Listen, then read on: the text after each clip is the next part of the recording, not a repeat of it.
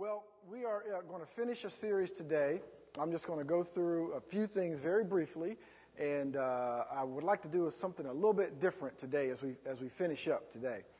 And so if you have your Bibles this morning, turn to Matthew chapter number 22. Matthew chapter 22. We're going to finish a series today called Relationships Last a Lifetime. And we were seeing that this morning, aren't we? Relationships last a lifetime. Matthew chapter 22. Someone came to Jesus and asked him, what is the greatest commandment? If you look back at the 10 commandments of Moses that he gave when he went up to Mount Sinai and came back and gave the 10 commandments, and they're all great commandments. We should follow them all, but this person wanted to know what the greatest of those was. And he didn't want to know out of a sincere heart. Come on, he was trying to trick Jesus is what he was doing, trying to get him to be in a trick bag, like I call it. But Jesus had his own trick back. And so in verse 37, Jesus says this. Jesus said to him, you shall love the Lord your God with how much of your heart? All your heart. How much of your soul? And with all of your mind. He said, this is the first and great commandment, and the second is like it. You shall love your neighbor as yourself. And so Jesus here, in these verses of Scripture, in this short passage where he was giving this man what the man thought he wanted, he was really laying a foundation for relationships. He laid the foundation for relationships. And we know that I believe it's in Ecclesiastes, where Solomon told us that a threefold cord is not easily broken. Well, Jesus gives us that threefold cord right here. He said you have to love God. You have to love yourself, because if you're going to love others as yourself, you must love yourself. And when he said you must love yourself, I'm not talking about that flesh man, the flesh nature. But what I'm talking about is that renewed, rejuvenated person when you gave your life to the Lord. If any man is in Christ, if anyone is in Christ, he is a what? New creature. Old things have passed away. Behold, all things have become new. And he said, love others as you love yourself. 3 points there. Now we know through this series that our relationship with the Lord must be first. It is first and foremost. If that relationship is not right, none of our other relationships will quite be on task. In fact, if that relationship is not right, our relationship with ourselves won't be right. Because we won't see ourselves the way God sees us. We see ourselves the way the mirror sees us. And for some of us, that's not a great picture sometimes, especially early in the morning. But we want to see ourselves the way God sees us. That's the way He wants us to see ourselves. And the only way to do that is to have a right relationship with Him. Now, here's my definition of relationships. We've talked about this. Relationships are what? They're multifaceted connections between all people of all ages, in all places, for all of life, and they bring fulfillment and enhance our destiny, helping us live a full and satisfying life. If you want to live a full life, if you want to live a satisfying life, you're going to have relationships. It is impossible to live a full and satisfying life if you're on an island, if you build a wall, if you shut everyone else out. Your life will never be full and it will never be satisfied. And the reason for that is because God created us that way. He made you to be in connection with others. Your family, your parents, your children, spouses, come on, best friends. At school, at work, He made us to have relationship with others. And if we try to fill that void with other things, with money, with material possessions, come on, even with relationships that are inappropriate, when we try to fill that void with those things, well, we're just simply lacking. And that's not what God would want us to do. And so relationships have to be what for us? They have to be your highest goal. This is what I hope for you. They have to be your greatest aim. Right? Retirement, being rich, having whatever cannot be your greatest aim. Why? Because God talks to us in kingdom language, and He says, listen, if you seek first the kingdom of God, and God is saying, in my righteousness, all of these other things will be added onto you. And so that means that riches and things can't be our first and foremost goal. But relationships have to be our highest aim. Because Jesus, when He was asked, what is the greatest commandment? That's how He responded. He responded with relationships. You must love the Lord your God with all your heart, all your mind, and all your soul. And you must love others even as you love yourself. Relationships. And so relationships should be your highest aim. They should be your first priority, your deepest aspiration. What goal is greater than having right relationships? They have to be your strongest ambition, your constant focus, and your passionate intention. Listen, how many know that relationships take work? We've talked about this. And I'm not just talking about a marriage relationship. I mean, best friends take work. Come on, a mother and a son, it takes work over the long haul for that relationship to be cultivated. Because relationships, they're needed for you to fulfill your destiny, but they also can offend. Come on, there can be disappointment. Why? Because we are still people, though we are renewed and rejuvenated, our spirit is, we still live in this flesh. That's why Paul said in Romans, who will deliver me from this body of death? Come on, one day we will be transformed, but for now, we're still trapped in this flesh, and so we have to deal with that. We have to deal with it. What are some vital relationships in your life? Well, first of all, your relationship to God. It's a vital relationship. Has to be there. Listen, another vital relationship, and a lot of people don't think about this, but your relationship to yourself is absolutely vital. How you see yourself can set your destiny's course.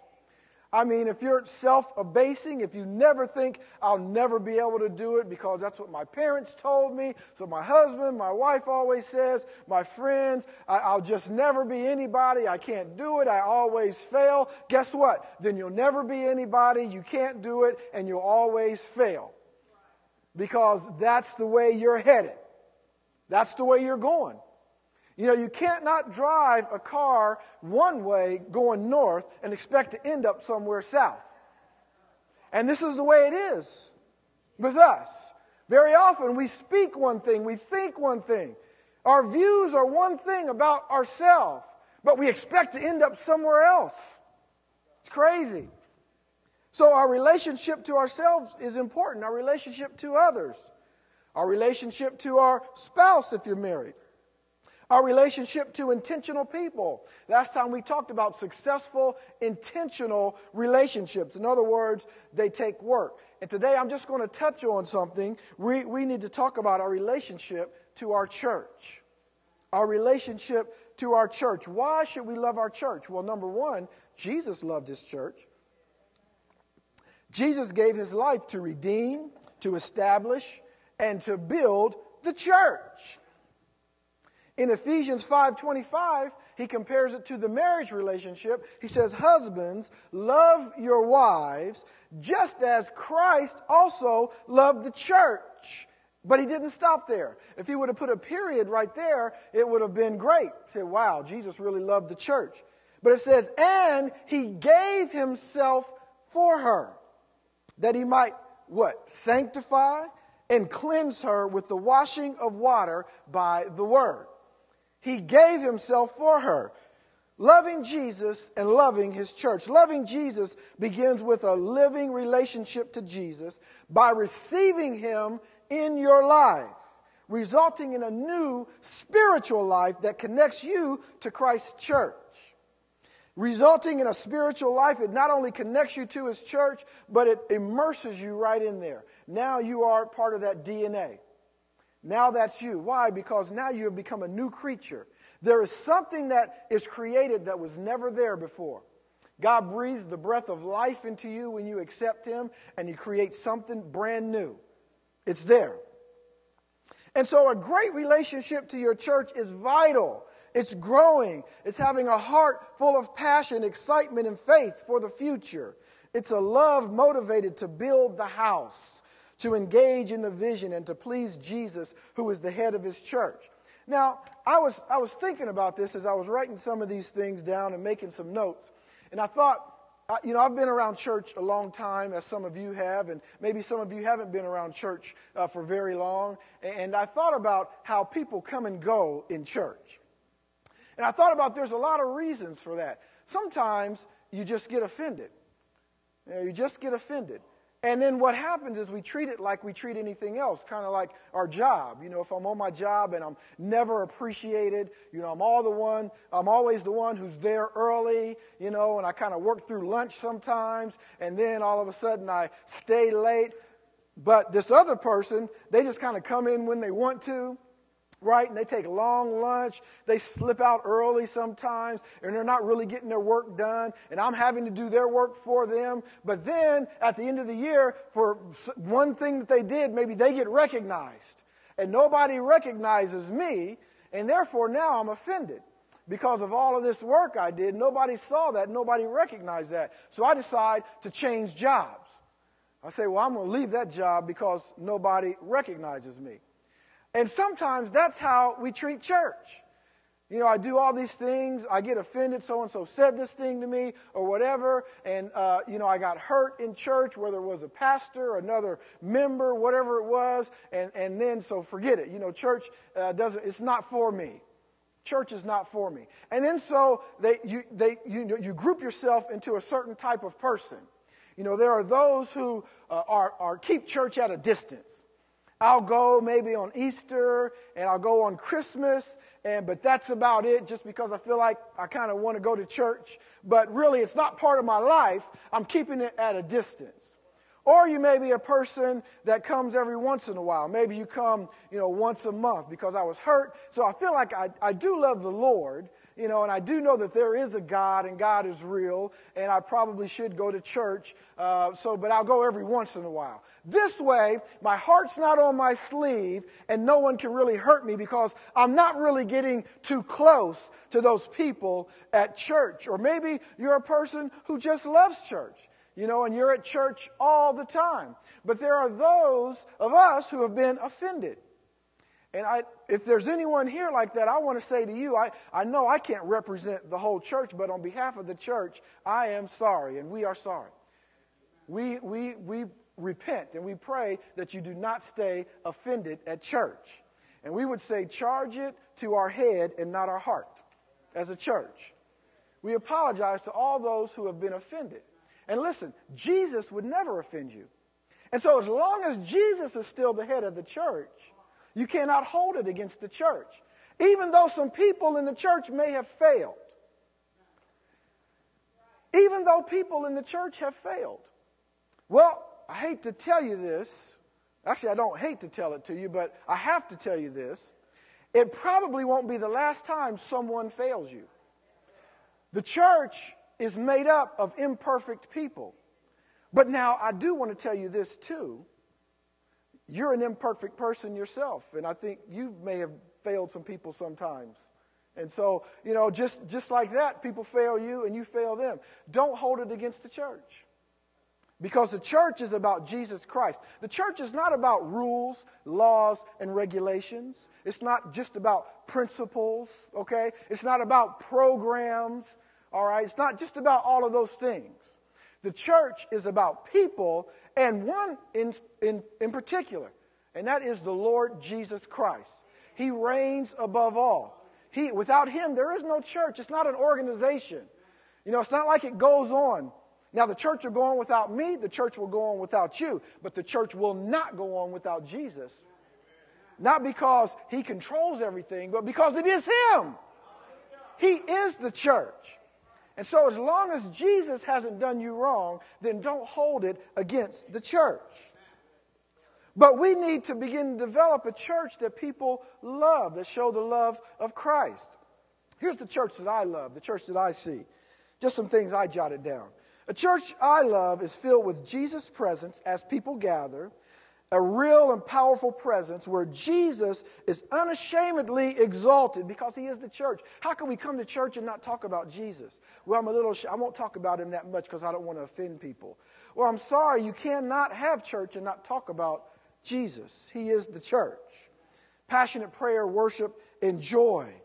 See, Psalms 26:8 says, Lord, I have loved the habitation of your house and the place where your glory dwells.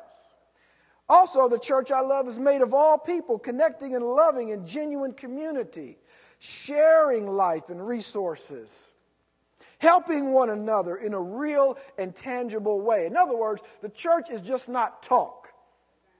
The church I love is not just a church that talks. It's not just a church that has some services on Sunday. Maybe it has some good music, or maybe there's a good preacher that day, or maybe, we did some things or whatever and it was just a great service. That's not what church is all about. To me, the church is not just talk. The church is real people in action, loving each other in a tangible way. That's what it is. The church I love is an authentic network of people thinking and acting as God intended. Jesus said, I only do what I see my Father do. And I only say what I hear my Father say. That's the church that I love.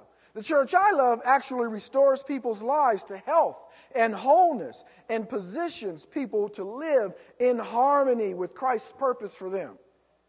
See, the church doesn't say, I'm going to go on in spite of people. Though, I wouldn't mind that sometimes, Sometimes I've said, Dad, the church would be okay if it wasn't for all the people. All of us offending each other. Right? But unfortunately, fortunately, that's what the church is. The church is the people. The church is not the organization. It's about people. If there's no people, there is no church. So we have to deal with each other. And when I say deal with each other, I'm not talking about we have to put up with each other. We have to listen. We have to make each other better. Come on. We have to love each other. We're going to have to forgive each other. Come on. We're going to have to encourage each other. We're going to have to do that. It's about relationship. Come on. The church that we love sees the church as an eternal purpose manifested in time. In other words, the church is here for the long haul. That's what I'm talking about. Church is not here today and gone tomorrow. And then finally, the church we love is made of a lifetime of love relationships. A lifetime of love relationships between people of all ages and all backgrounds. Now, here's 7 reasons why you should love your church. First of all, your church loves God with a passion, and it loves God with heart. I'm talking about 7 reasons why you here today should love your church. Because you may not think this all the time, but it is the truth. Your church loves God with passion and heart. Now, remember when I was talking a little bit about how we are Christians, and that is who we are, and though sometimes we don't act like Christians, sometimes maybe if you haven't given your life to the Lord, you look at other people who say they're Christians, and it seems like they don't act like Christians sometimes. But the truth of the matter is, we are who we are. If you've given your life to the Lord, then that's who you are. We just don't always act like it. So even as you look at not just this church, but as you look at churches, and they don't always act like they should, they still love God with passion and heart. If they're teachable, if we can be corrected by the Lord, then we love God. It doesn't mean that we won't ever fail or won't ever stumble. We do sometimes. Come on. Your church creates an atmosphere where Jesus' presence touches lives. We have to and must leave room for Jesus to move in His church. What if we just came every Sunday, we had our own agenda, we're going to get up, we're going to sing a few songs, we're going to do a greeting, we're going to have an offering, we're going to do some announcements, somebody's going to give a little word, maybe we'll pray at the end and we go home, and that's our agenda, and nothing can keep us from our agenda. That's it. There's going to come a Sunday where God wants to move maybe in a different way. He's going to be trying to talk, but He can't get a word in edgewise because we have our own agenda. We have the way we think church should be done, and we're going to do it that way. And there are those of us sometimes, come on now, who are traditional. And when we get out of that tradition, to us it seems sacrilegious, but actually God maybe He's moving in a different way. Come on, same core principles. I'm talking about worship, prayer, the Word of God, the presence of the Holy Spirit. All of those are the same, but the way He manifests Himself may be different sometimes. And we cannot hang on to the tradition of the way things are done. We must hang on to the principles of what God does and who He is. That's what we must hang on to. You see, your church honors the Word of God all the time, everywhere. Your church genuinely cares for and loves all people. It's the reasons why you should love your church. Your church reaches out to the community in meaningful ways. Your church loves your children and youth with a fervent love. Now, I'll just, a side note here. Sometimes we say, well, I really can't tell because, sometimes this doesn't happen or that doesn't happen. Here's the thing about it. The church is not the pastor. The church is not the elder or the elders. The church is not the youth pastor. The church is all of us. It's all of us together. And so if we have some ways things can be done, if there's some things that we don't like the way they're done, guess what God is saying to you? Step up. Come on. Step on up. You can do it. Get on into position. Find a way to serve. I was telling my kids the other day, we were going yesterday, they're involved in a leadership class on Saturday mornings. And so I was taking Nia and Michael to this leadership class, and we began to talk about the world. And I was telling them, I said, you're going to be a generation that just changes the world. You're going to change the world. You really are. And I said, here's the thing about it, though. You have to be the change that you want to see.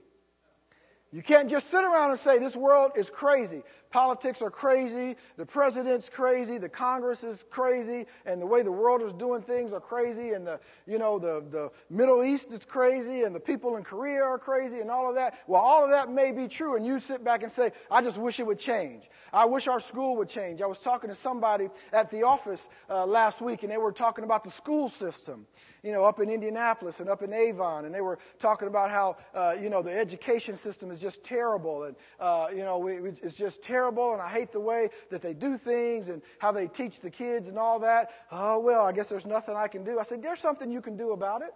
There's plenty of things you can do. You can vote. Listen, you can teach your kids at home, right? The right principles and the right things. Come on now. Come on, parents. Don't leave it up to just the school system. You can do those things. You can talk you can write letters. There's things you can do. You must be part of the change that you want to see. And so I would say that also to the church. You want to see the church change to be how Jesus wants it to be? You must be part of that change. We all can't just sit back and say, hey, somebody needs to do something. I don't know what the pastor's doing, but he needs to do something different. Your church loves your children. Your church reaches many nations with the gospel. We really do. So loving your church is a decision and an ongoing heart relationship of that deepening love. We love the church. Why? Because it belongs to Jesus. And because what He loves, we love. What He loves, we love. Now, I've given you some points. I'm just about done here. But I'm going to finish up with these 8 points. All right. 8 ways to love and deepen your relationship with your church, because I think it's important. Now, before I do that, very briefly, I got a preface to the 8 points. But this is important stuff. This is important stuff. And I promise you, I'm not keeping you long. And I know some of you say it's not about how long it is, but, listen, my boss, one time I had a boss that told me this, we would have meetings and, the company I work for, they love to meet and just talk about it. It seems like, I'm surprised we ever got anything done because we had so many meetings, And he was telling me about the BABE principle. He said, yeah, Michael, when you get in my position and you start having meetings, remember the BABE principle. The brain can only absorb what the backside can endure. So. All right, so I'm invoking the BABE principle, so I'm hurrying up here. All right. So listen, here's some things I want to tell you about church before I just run through these 8. Before you put up number 1, let me tell you these 4 things first. Listen to this. Listen, don't fall in love with your church because of what it does for you. Because sooner or later, it's going to disappoint you. Okay, and that's not a negative thing. I'm just talking about we're just human being people, okay? And so don't fall and say, I really go to that church because of all the things they do for me. Don't let that be your overriding factor for attending that church, because you'll fall out of love with that church and attend another church, and you're going to fall out of love, and it's going to keep on going, okay? Listen, don't be sidetracked into loving the church because of a certain leader. Don't just say, listen, I really love Pastor Phil, and he's the only reason, although he's a very, very good reason. Come on, amen. Come on, amen. All right, but you wouldn't even be here if that was your only reason, right? All right, but we can't do that at a church, right? Because none of that would happen at this church. But at other churches, leaders fail, right? They fall. They do all kinds. They're human beings. I'm not giving them any excuses. I'm just telling you, you love Jesus, right? He's the overriding factor. And because you love him, you love others, and you love the leaders, all right? Don't be narrowed into loving the church because of one program or activity. Well, this church really does this, and they do stuff for my kids, that's not a bad reason. All I'm saying is don't let that be the only reason, because if it is, when you get disappointed, you'll just leave. You'll try to find another church that does things for your kids. And then that church won't do it the right way. Come on, sooner or later, we're people. All right, and don't focus only on friends in the church, because friends change and people move.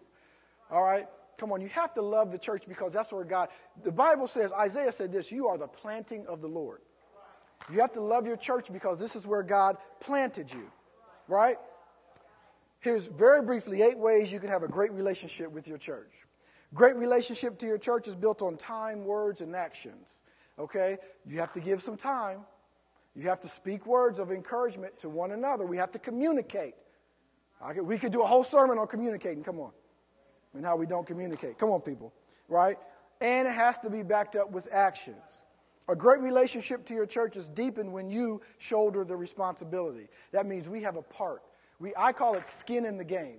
All right? You grab hold and you have a part of it. Someone's hurting the church, it hurts me as well. Someone in the church is in the hospital, I'm concerned about that because it's my brother, it's my sister, right, that's going through that.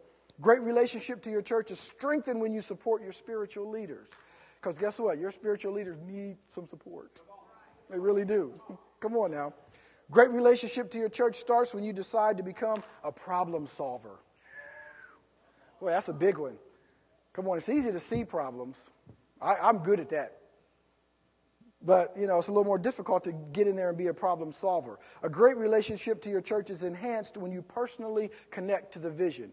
When you say, look, I know the vision of this church is discipleship. I know the vision of this church is helping the community, whatever it may be, the missions around the world. I'm going to be involved in that. I have some ideas. I pray about it. I pray for the leaders. I pray for the church. I pray for the things we do. Also, God's given me some ideas. I'm going to present that. I won't be offended if we don't do everything the exact way I want to do it. All right? But I'm going to jump in there and say, hey, and sometimes we're scared of that because the pastor might say, that sounds like a great idea. Go for it.